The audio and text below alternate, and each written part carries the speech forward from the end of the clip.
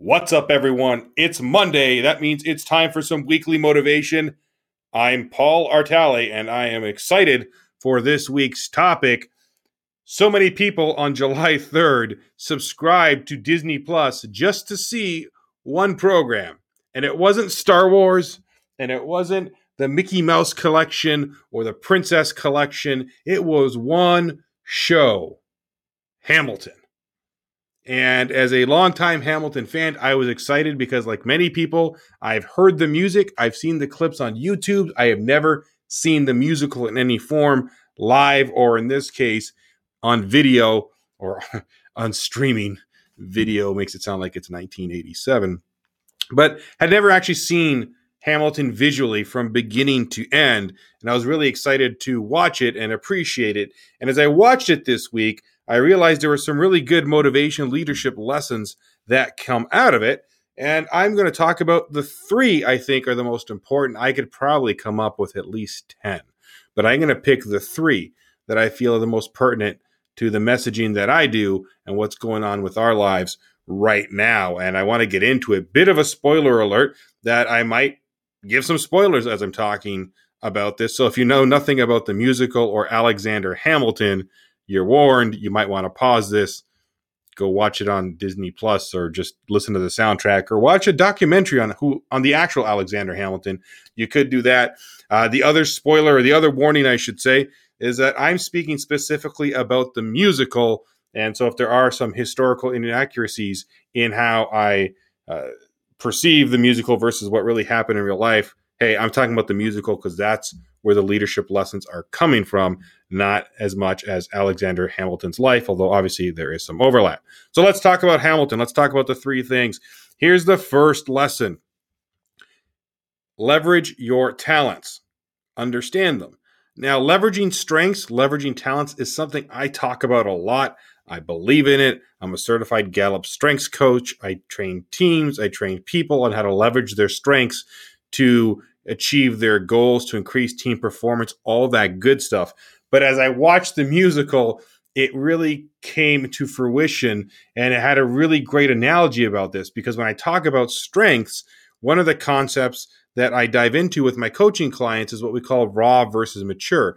So a strength in itself is great, and it's awesome that you have an ability, but you have to learn how to use it, right? So if you don't know how to use it, then it becomes raw, right? That means that you're using your strength, but you're misunderstood or putting yourself in positions where essentially negative things happen consistently. Whereas if it's a mature strength, then you're using it to its utmost potential, which leads to success and happiness. And I thought Alexander Hamilton, perfect example of this on so many fronts. So let's talk about the mature version of Hamilton, or just the concept of using his strengths. And in the musical, it's presented that Alexander Hamilton is a ferocious writer, which he was historically, from what I know. He loved to write, and he was very good at writing. And that, I thought, was in itself really good. That's what kind of got him noticed, right? His story is that, he was born in the Caribbean, and a lot of tragedy happened to him, and he started writing, and people noticed him, and then they sponsored him to go get his education in New York, right? So it's through his writing that he got known. It was through his writing and his ability that he gained his confidence and his voice, and he used that voice to be successful, right? Throughout the Revolution, he was George Washington's right-hand man, and in the post-Revolution years in the formation of the United States, he was the Secretary of the Treasury, and there's a lot of things. I'm not going to go into everything he did, but he used his writing and his voice as his way to the top, as his way to be successful.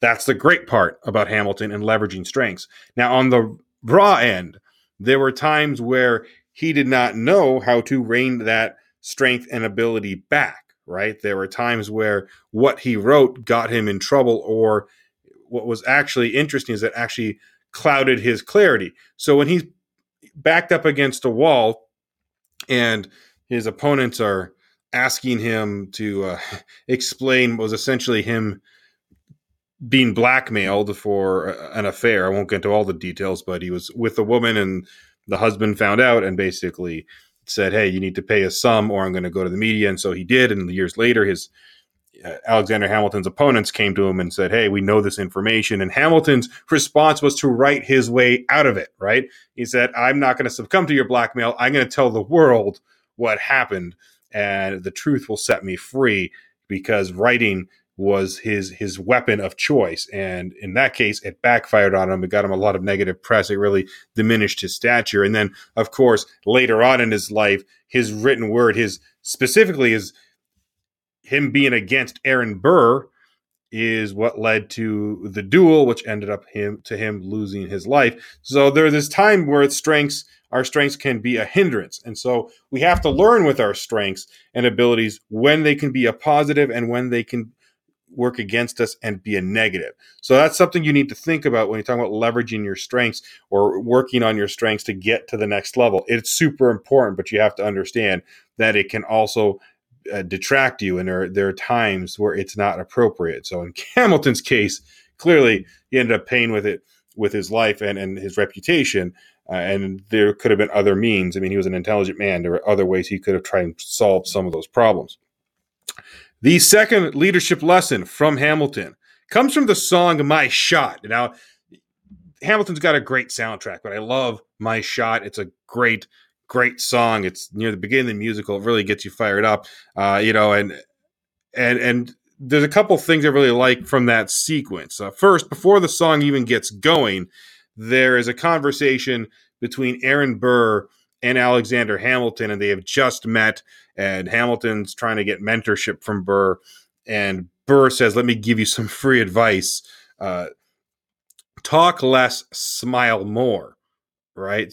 You don't want people to know, what you're for, right? So there's this idea on Burr's end of let's just keep things close to the vest and not talk. And of course, Hamilton almost immediately fires back with, Burr, if you stand for nothing, what do you fall for, right?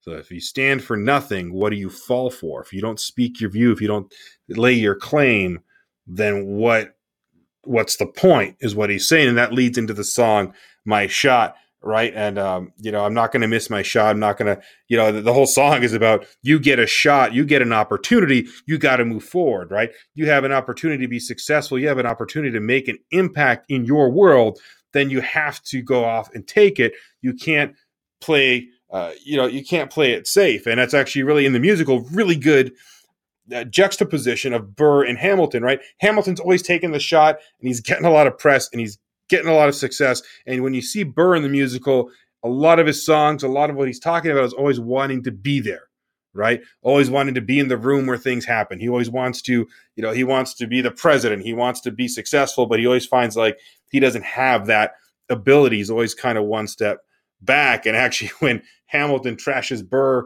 which leads to Burr then challenging him to a duel, one of the big knocks on Burr is that you never know what he stands for, right? That he's a man of no substance. And so I really like this idea of taking your shot and being a person of substance in your life, because that, I think, at the end of the day, you have to be able to look at the person in the mirror and understand that when you represent yourself, you're representing a set of values, a set of desires, a set of not just a work ethic that is to be admired, and a work ethic that reflects what and who you truly are. So that was My Shot. The third and final lesson I want to take from the Hamilton musical is that of legacy. And I think it's interesting because from almost the first few lines of the song, there's a concept of Alexander Hamilton wanting to be known, right? He wants to leave a legacy. And then, of course, at the end of the musical, as he's essentially about to be shot. No, essentially he's being shot. They kind of do a freeze frame on it. And, he says, I wrote these words down. He says, what is a legacy? It's planting seeds in a garden you never get to see. I'll say that again. What is a legacy? It's planting seeds in a garden you never get to see. And I really, really like that. It really struck a few chords with me. And the chord that it really struck was that, and I'm guilty of it, and I'll be honest, but the chord is that we work so hard for the titles, to be the number one person, for the glory, for lack of a better term. We want all of that. And we go after it so hard sometimes, to the point of where it actually takes away from our life, to the point where we miss a lot of the important things in our life. And by the time we get to that goal, we often, too much time has passed where we can really enjoy it. Or some of these things, they happen after we're gone, right? Or after we're relevant, if we don't want to be as morbid.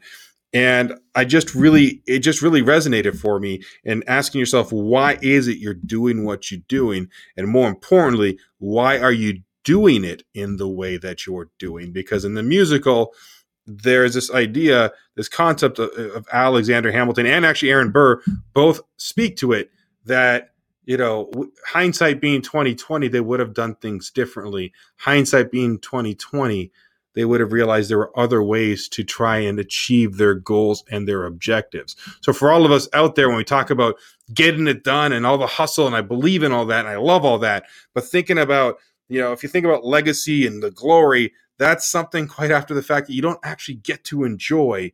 And so think about how you want to get to your goals in a way that's not going to leave you at the end going, hey, maybe it wasn't worth it so much. It's not, being in the history books is kind of cool, but I'll tell you, it's not always the most fulfilling thing in the world. And I could say within Toastmasters International, I'm an accredited speaker, which means, it's kind of a very prestigious club and not a certification, it's a designation that very, very, very few people have ever received.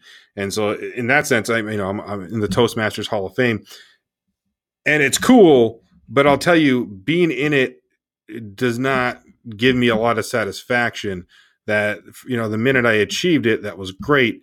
But I realized real quick that there was more to what I was doing on that journey, more that was important than achieving the goals, about having the notoriety. And so really think about the legacy piece, and that legacy and glory, not as beautiful, I'm going to use that word, not as beautiful as you think they are, and that there are other objectives to achieve on your journey to success. So those are the 3 lessons from Hamilton.